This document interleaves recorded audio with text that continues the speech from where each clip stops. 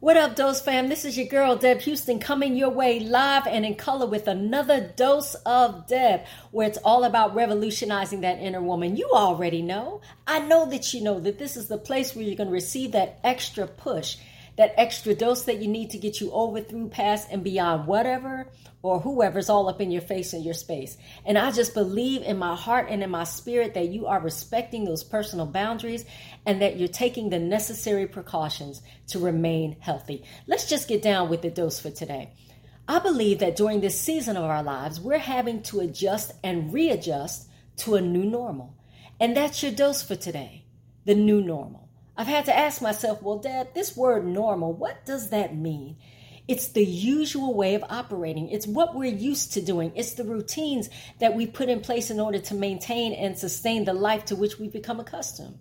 So if there's a normal, then there must be an opposite, right? For sure, because when you take the letters A and B and place them in front of the word normal, it then becomes abnormal. That word abnormal means that something has been taken away.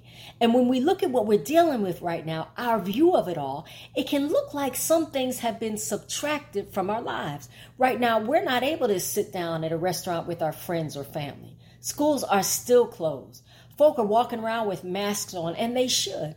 There are lines at the grocery store to get the basic necessities of life, and the food banks are being depleted as they try to meet the needs of the masses. When you look at what's going on, it would appear as if things are being taken away. This is not the way that we're used to rolling because it's abnormal, and it can become difficult to adjust. Change isn't easy for everyone, but I believe there are times when we need a little shakeup in our lives so that we can appreciate what we've been given. So when it comes to this new normal, here's your first shout. It's not new to God.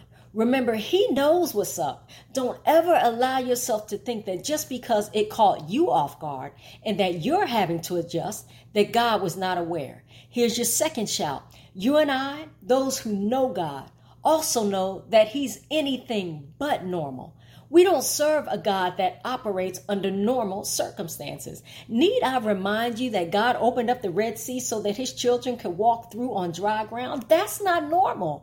He raised Himself from the dead. That's not normal. So then here's the question. Since God is beyond being normal, does that mean that He's abnormal? His thoughts are not our thoughts, and His ways are not our ways. So instead of trying to put a tag on Him with our finite human minds, just know that He's God.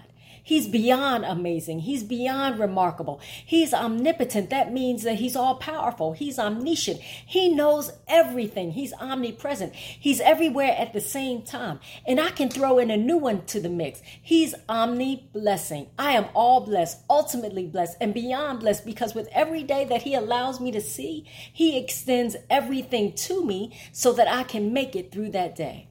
But there are times when He will shake us up out of our lethargic human condition so that we can see more of His power.